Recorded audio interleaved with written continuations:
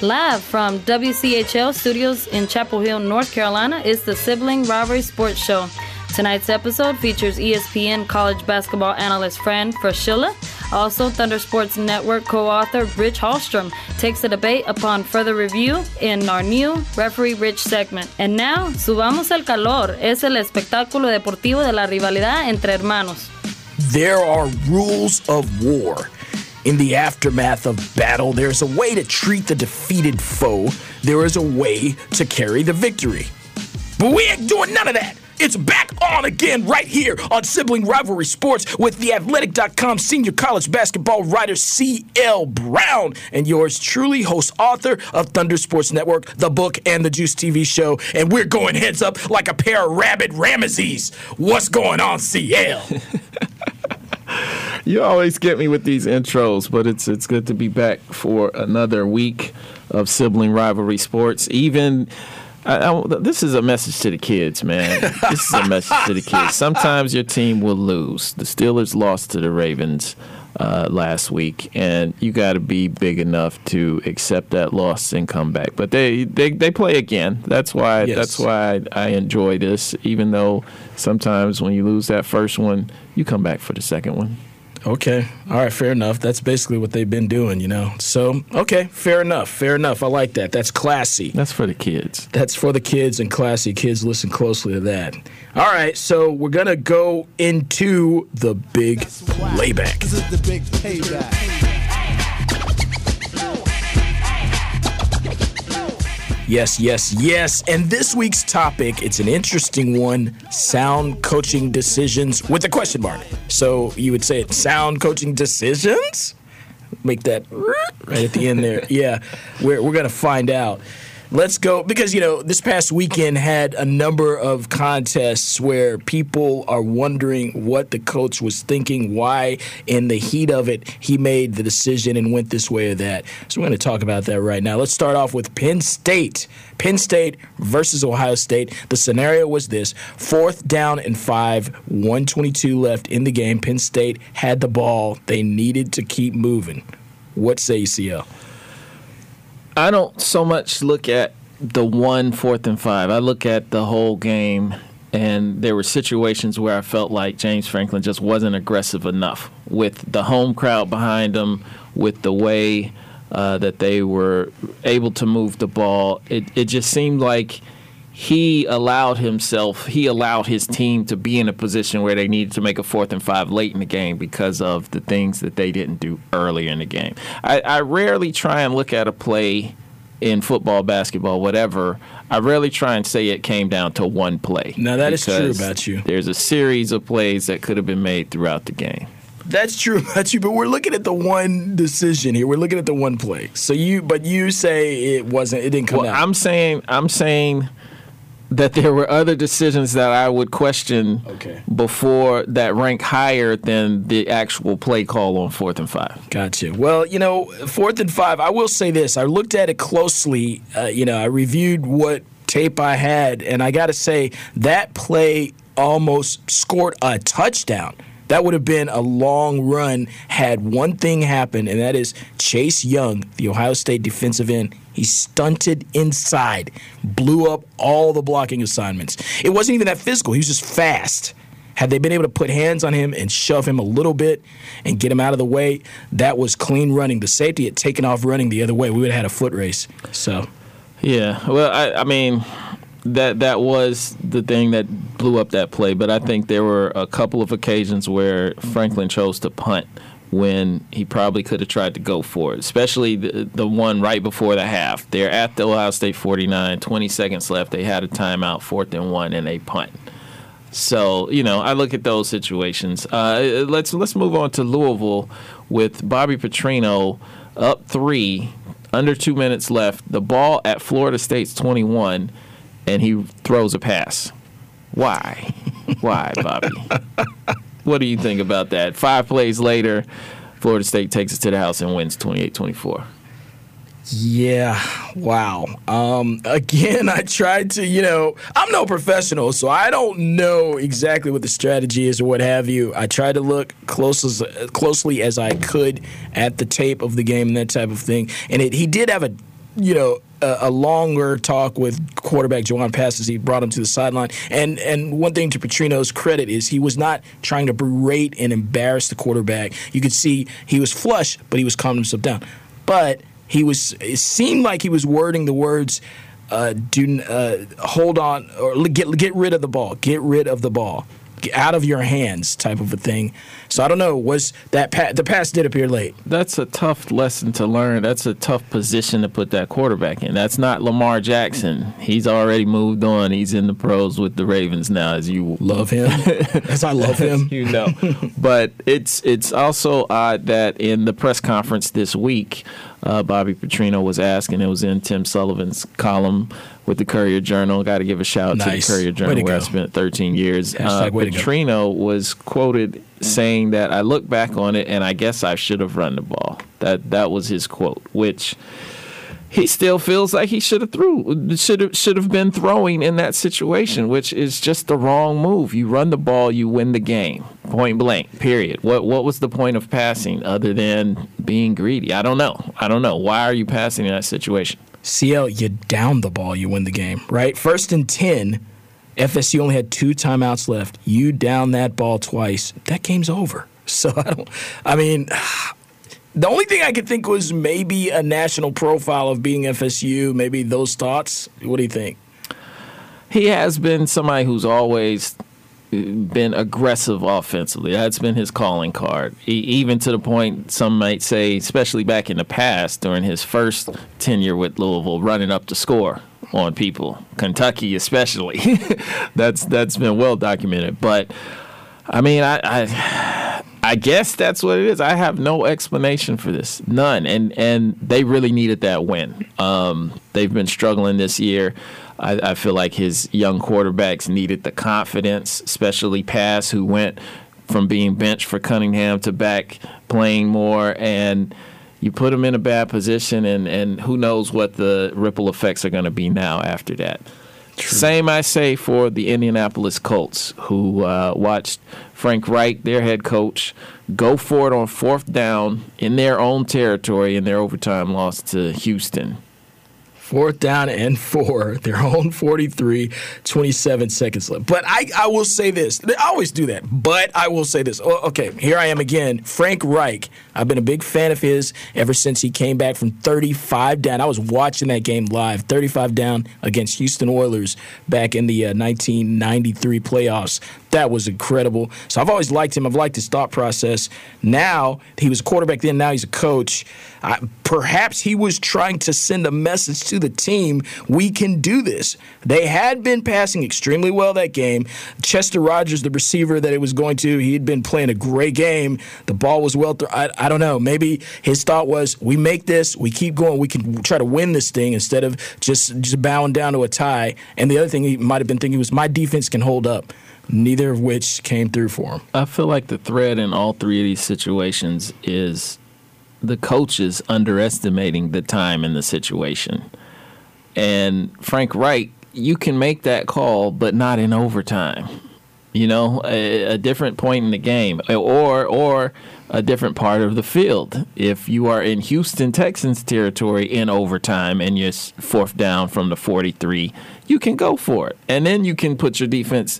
It's still a tight spot, but it's not as tough as only needing to give up like 10 yards for a field goal attempt, for a reasonable field goal attempt. So, you know, some of these coaches are earning their way onto the hot seat, I would say. I think Bobby Petrino is his seat is really getting warm in Louisville. Obviously, I wouldn't say the same about Penn State's James Franklin, but, you know. Wait. Now, how did James Franklin misunderstand the timing? Not 4th and 5, not that play. The other plays during the game. Oh, okay. Especially, I go back to right before the half. Right. Keep your foot on the pedal. The first drive of the game. But that's not them, though. That is not him. That's not him. He is more disciplined and hey, I'm going to stick with what's got me here. He's not, let me gamble. That's not him.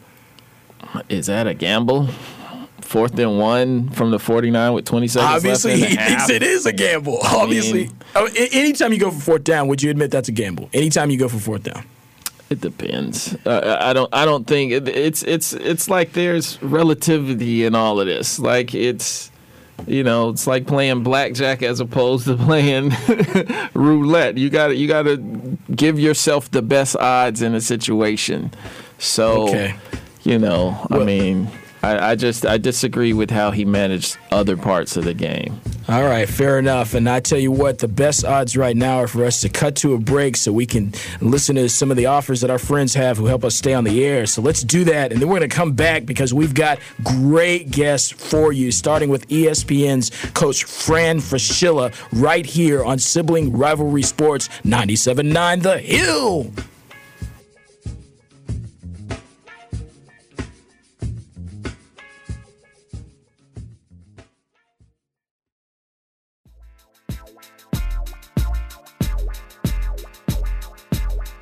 We have a very special guest joining us tonight, Fran Fraschilla, former head coach of Manhattan St. John's in New Mexico, currently serving as an analyst for ESPN, who, when he's not breaking down college basketball, specializes in scouting international talent for the NBA draft. How are you doing today, Fran? CL, I'm doing great. I really am. It's basketball season, so I'm, it's our time of year. Yes, sir. Yes, sir. I don't think, before we go into the current stuff that's going on, I don't think I've ever asked you, but how did you get so ingrained with international scouting? Because, people will be watching the draft and somebody will get drafted most fans have never heard of from a country most people can't even point to on the map. And you'll have the entire rundown like you've been eating hoagie sandwiches, staking out where the guy lives. Yeah. Well, I've been lucky. I'll make it quick because I know we want to talk about other things. But being a lifelong basketball junkie, having grown up in New York City, I've always been interested in everything that involves the game of basketball. And from having one of my players at Manhattan College was from Spain. We took our team over there one year and brought him back home.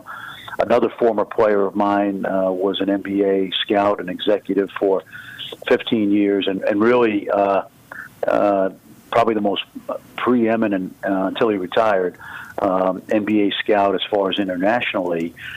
And he ran a camp called the Euro Camp in Treviso, Italy. It was sponsored by Reebok at the time, about 2003, 2004.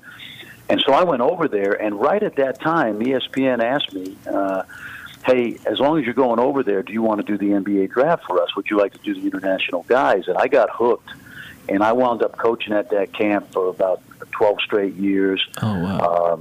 50, 60, 70 guys made it to the NBA out of that camp. We're talking about Serge Ibaka and Goran Dragic and so many others, Ricky Rubio, Danilo Gallinari. And that's how it happened, and just by osmosis, I became a guy that fell in love with international hoops. And to bring it all back full circle, when you watch the college and NBA game right now and you see what Mike D'Antoni's done in Houston with the 7 seconds or less that he first brought to the Suns, I mean, the global game has shrunk because we now steal from each other. You see elements of coaching from international basketball in both the NBA and college games. So, the world's grown smaller when it comes to that little orange ball. Indeed. Right. Now let's talk domestic affairs. Now we have the U.S. versus Gatto and Merrill Cole and Christian Dawkins also named as defendants in this trial, the first of several that stem from the FBI's investigation into college basketball corruption. I wanted to ask you, what's your take on where this trial is going to lead us? Because, way back when it was first announced, the FBI comes out, and I felt like kind of made, they were grandstanding, if you ask me, saying we've got your playbook and this and that. But so far, not a lot has happened. So what do you feel like is going to actually come out of this trial?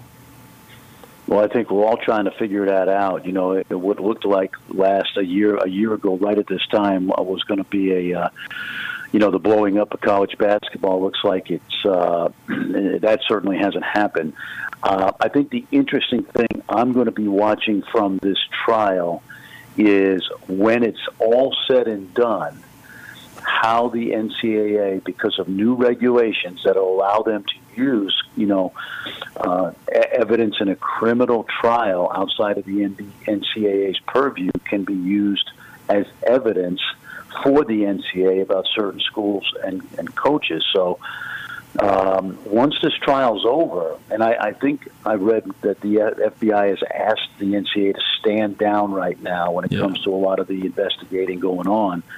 I'm going to be anxious to see if the information and the evidence that the feds have will be turned over to the NCAA, and then can the NCAA use that in terms of their investigations of schools and coaches?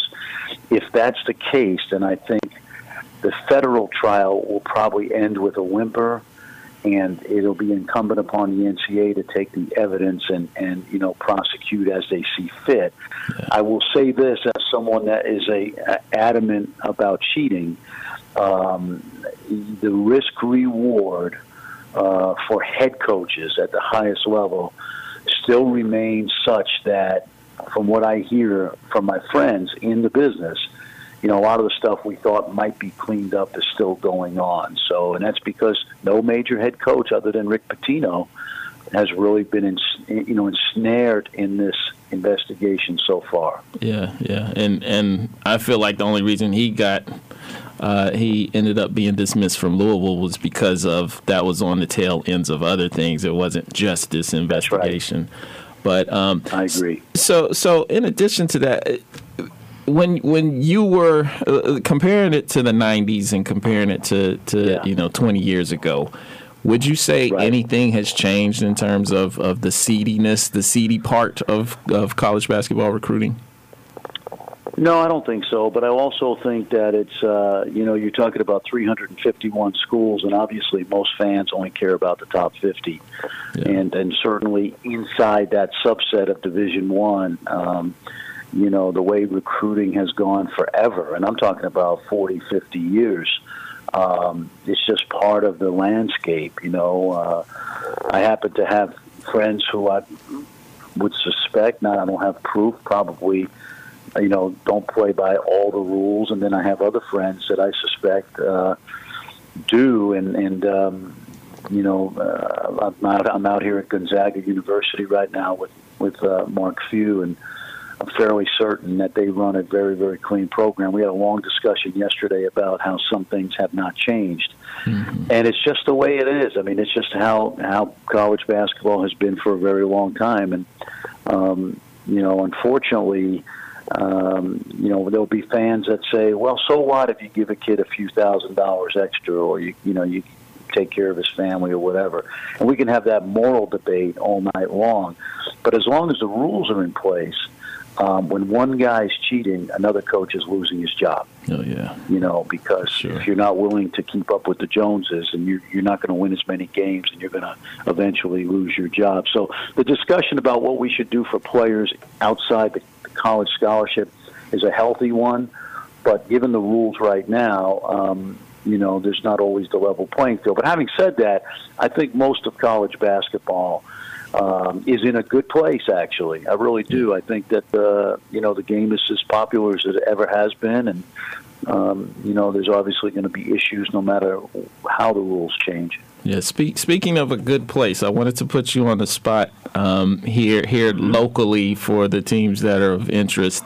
A few highly talented freshmen are coming to the campus in Chapel Hill and in Durham. So I wanted to get your take on which freshman you think will have a bigger impact on his team this year: Duke's R.J. Barrett or North Carolina's Nasir Little?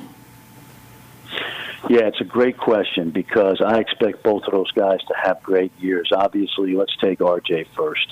Given the fact that Duke is perpetually young, you would expect both R.J. Barrett and Zion Williamson to have really, really monster years. The little evidence we saw in August on their trip to Canada, which was essentially versus low major level talent, both young men dominated offensively. And in some ways, I think Zion's, I watched all the games, Zion's performance was actually even more impressive just because we've seen RJ for so long. We know his strengths. He does have a couple of hiccups. He's got to work on a shot, but I thought Zion was just transcendent. I mean, it's hard to imagine a better athlete coming into college. Maybe honestly, CL in the last 15 years. Yeah. So I'm anxious to see how both of those young men play for Duke. And then Nasir, I think, is going to have a major impact at Carolina. But it's a little bit different for him because when you look at that roster with Kenny Williams and Luke May and Cam Johnson when he gets back healthy from hip surgery, and Robinson and the three-headed monster up front, the three sophomores, I think Nasir is going to have a great impact and certainly going to be one of the top freshmen in the country, but he's not going to be asked to do as much, even though he may be Carolina's most talented guy. So all three of those guys, I think, are going to have great moments, and obviously right now they're all projected to be top 5 picks, so I'm anxious to see them all play here in the next few months. Coach Fran, Chris here. I want to first of all just say that I'm going to call you Coach. You emanate that presence of a coach, and if you had only one non-winning season in 9 seasons as a head coach, and that was only about one game in your first year, that is first year at St. John's. There you go. That's a coach. A little bit of a rebuilding year, but we got it going. Yeah, you got it going. So that's some excellent coaching. Could you help me with just a little rumor here? Your wife used to be a publicist for LSU in the Southwestern Conference, and is it true? I'm sorry to put you on the spot like this, but is it true that you found yourself making up media requests in order to be near her, like the Candlelight Conference, the Rose Press Conference release, or the one-on-one Hall & Oates interview? That's my favorite. One-on-one, I wanna play that game tonight. Let me tell you a great story. When I was coaching at Ohio State for Gary Williams, we had 2 great recruiting years when I was there, and it included guys like Jimmy Jackson, who had a great career, Chris Gent, who played in the NBA, won a championship ring. But I think it was my second year at Ohio State, so it had to be 1987. I was dating my wife, and she's a Dallas girl, and of course I'm a New Yorker. We met in Ohio, and we had a monster recruiting class. So, and Gary Williams didn't really care much about recruiting. He left it up to the assistants, and I was sort of the lead assistant in terms of recruiting. So we got a letter from a young man from Arlington, Texas. His name was Jamal Brown, and Gary put it on my desk one day, and apparently Jamal's family moved from New Jersey to Arlington, Texas, and wasn't really getting a lot of attention.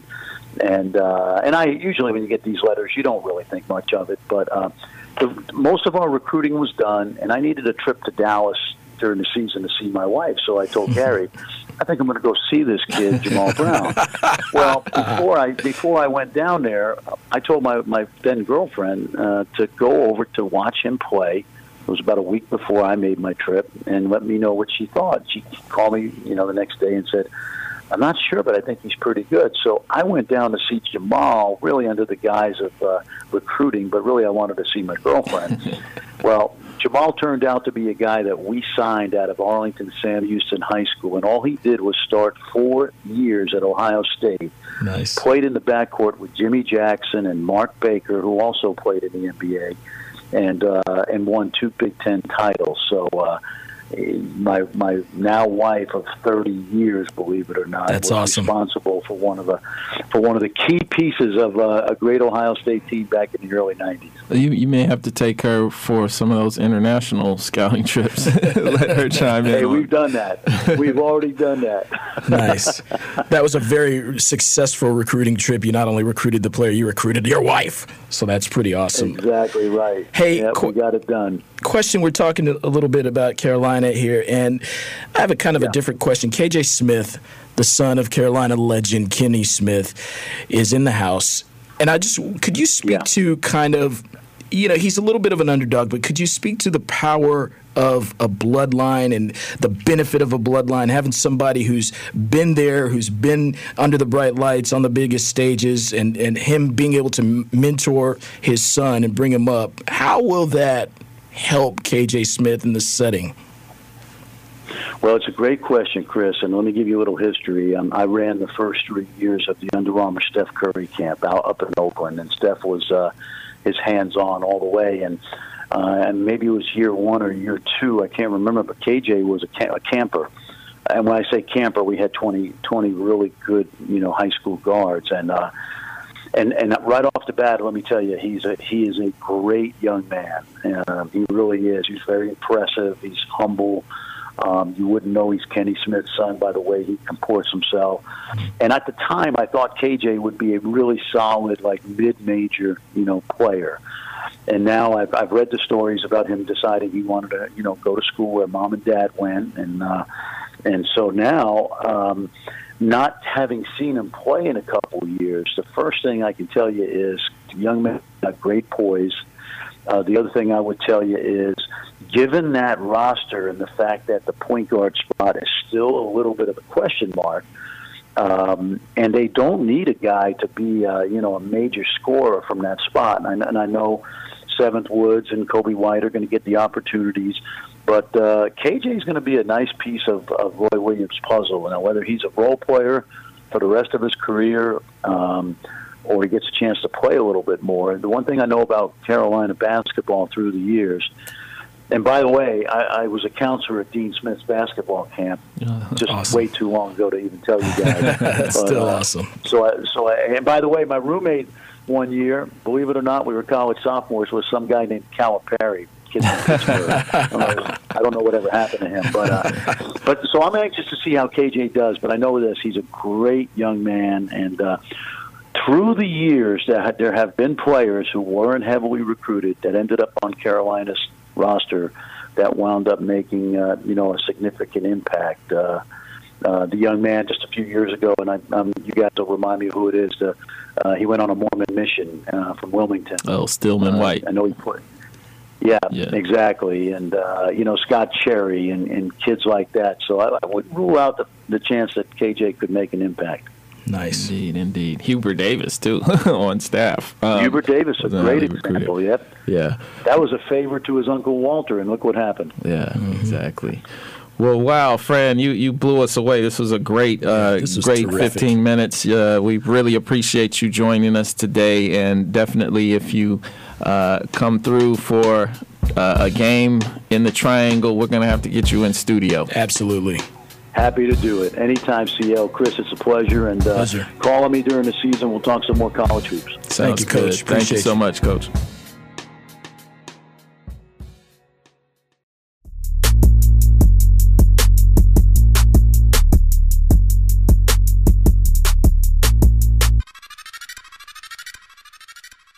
Come on back in to the backyard brawl inside the fence here at Sibling Rivalry Sports 97.9 The Hill. We got a segment now that is a lot of fun, and we were looking forward to it.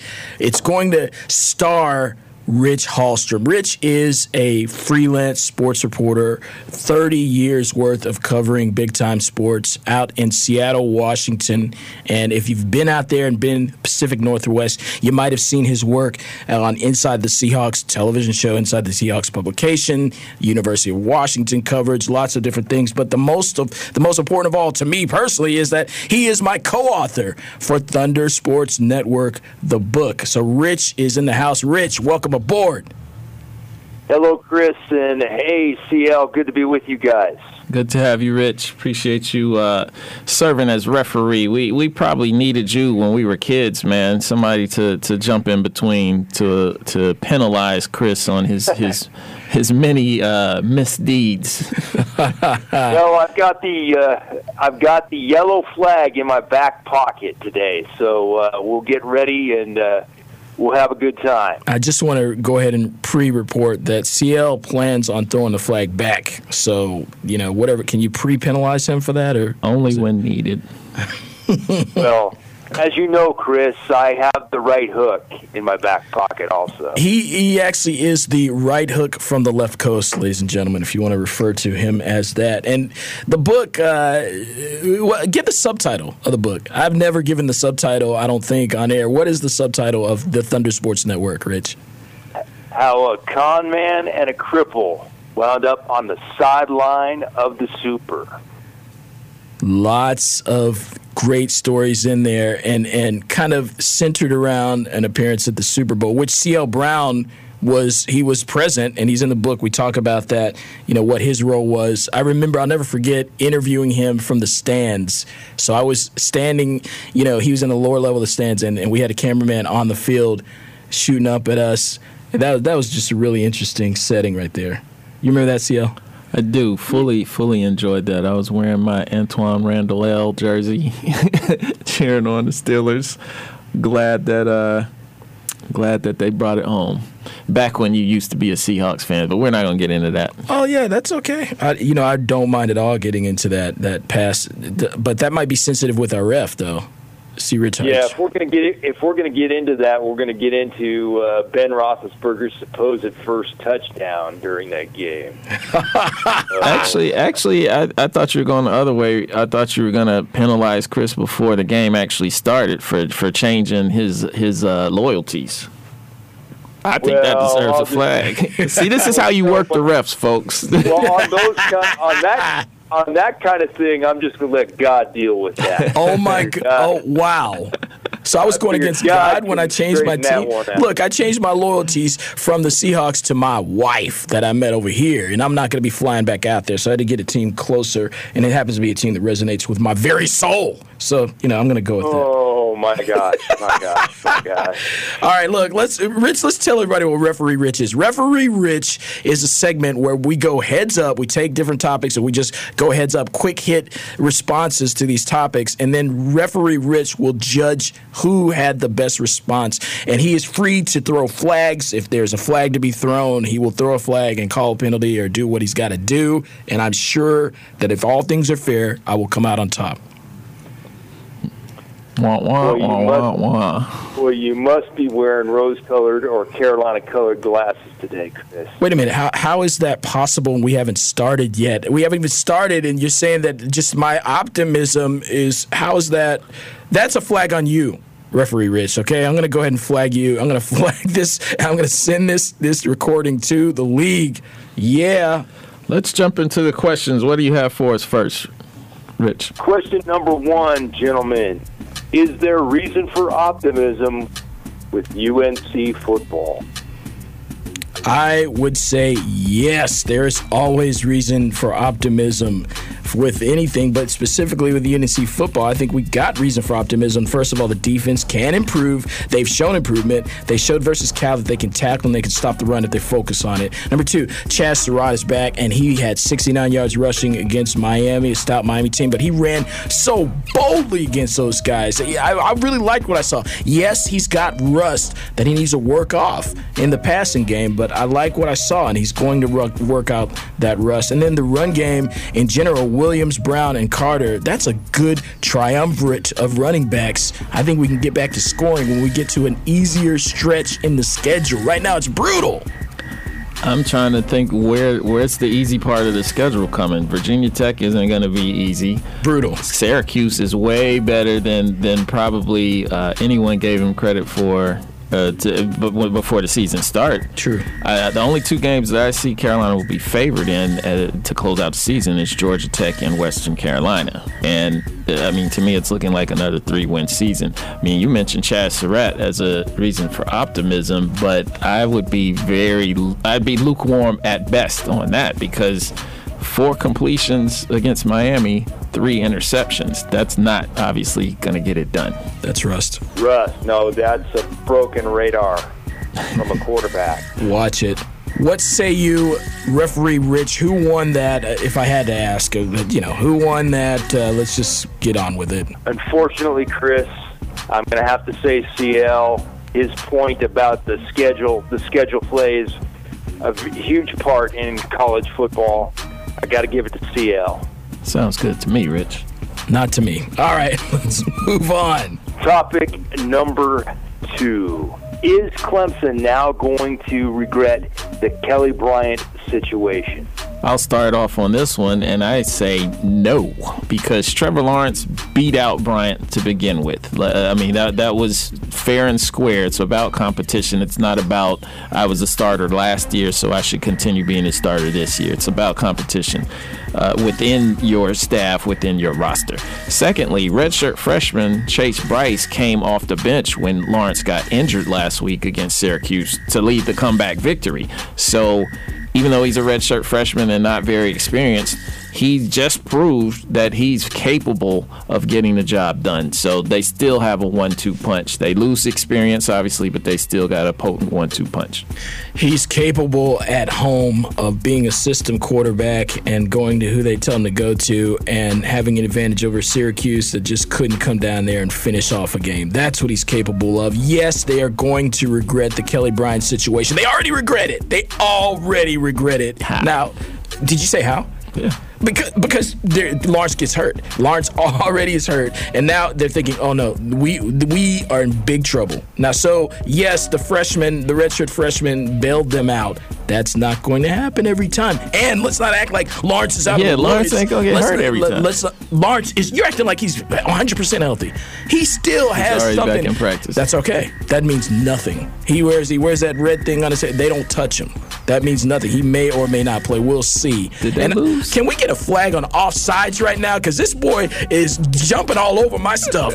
Where's the flag, ref? Where is the flag? The flag is still in my pocket. I'm going to let you guys joust a little bit. It's going to be me and you jousting. All right, that's it. What do you say, Referee Rich? I say I got to give it to CL once again. Very, very sound arguments, and they may have lost the experience, but they had the proper guy to have as a backup quarterback, a guy who got experience, a guy who Sweeney is not shown any lack of confidence in. Next man up theory works for Clemson. How is 4.5 games experience? Okay. All right, we got to move on. This is going to be the last one. Let me go for the clean sweep. Yeah. Who is the best team in the NFL? I'm going to go with the Kansas City Chiefs in this one. Right now, they're 4-0. 3 of those wins have come on the road. We're seeing Patrick Mahomes in year 2, but really his breakout so far. He's playing lights out. I mean, this is he's having a kind of special season that you just don't see young quarterbacks just come out of the blue, which that's what it seems like he just came out of the blue and have. And when we had Bucky Brooks on, he talked about that arm talent. This guy can make every throw. I'm going with Kansas City because those road wins in the NFL, it's like winning 1.5 games, and they're already 3-0 on the road. Okay, I agree. I love that arm talent of that guy. He is a lot of fun to watch. And I would say this. I'm going to go ahead and publicly say this. I guarantee that Kansas City is not the best team and won't wind up the best team. They're not even going to get a chance to wind up the best team because they are not going to the Super Bowl. They won't. Not only will they not win it, they're not going.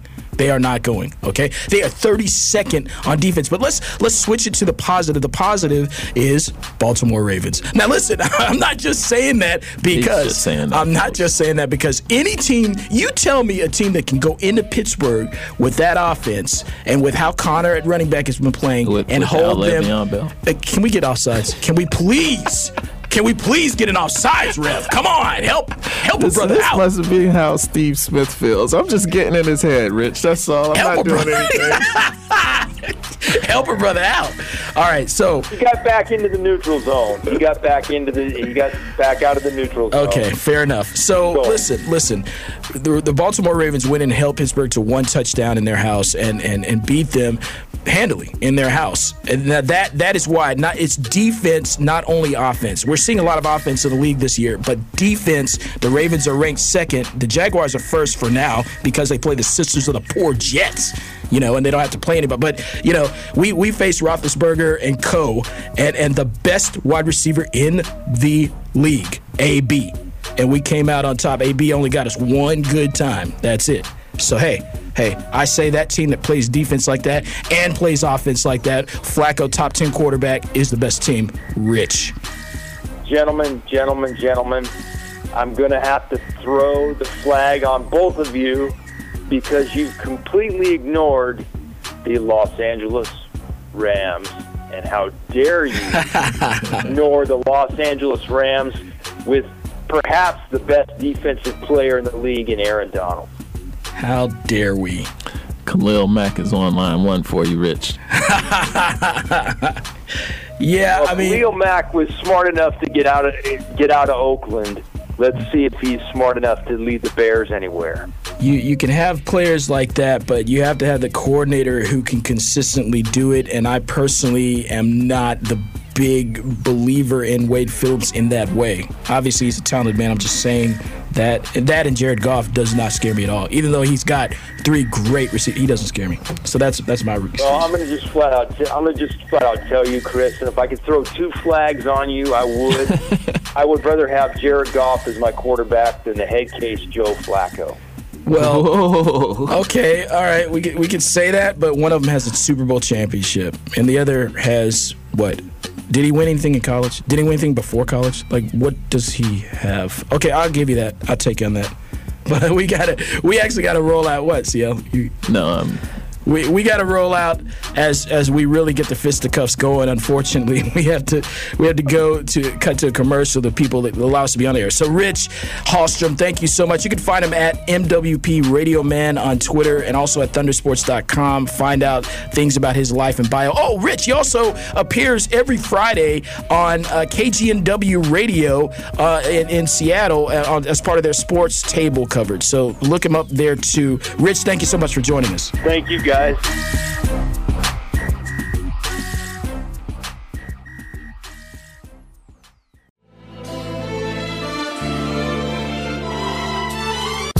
We're back here on Sibling Rivalry Sports, only to tell you goodbye. It's been a great show. And again, I just want to point back, CL, to the very beginning, your message to the kids about being able to accept a loss, man. My heart goes out to you, CL. My heart goes out to you. Well, to the adults, I'm about to jump him when he turns his back and we're leaving the studio. Why has it got to be when I turn my back?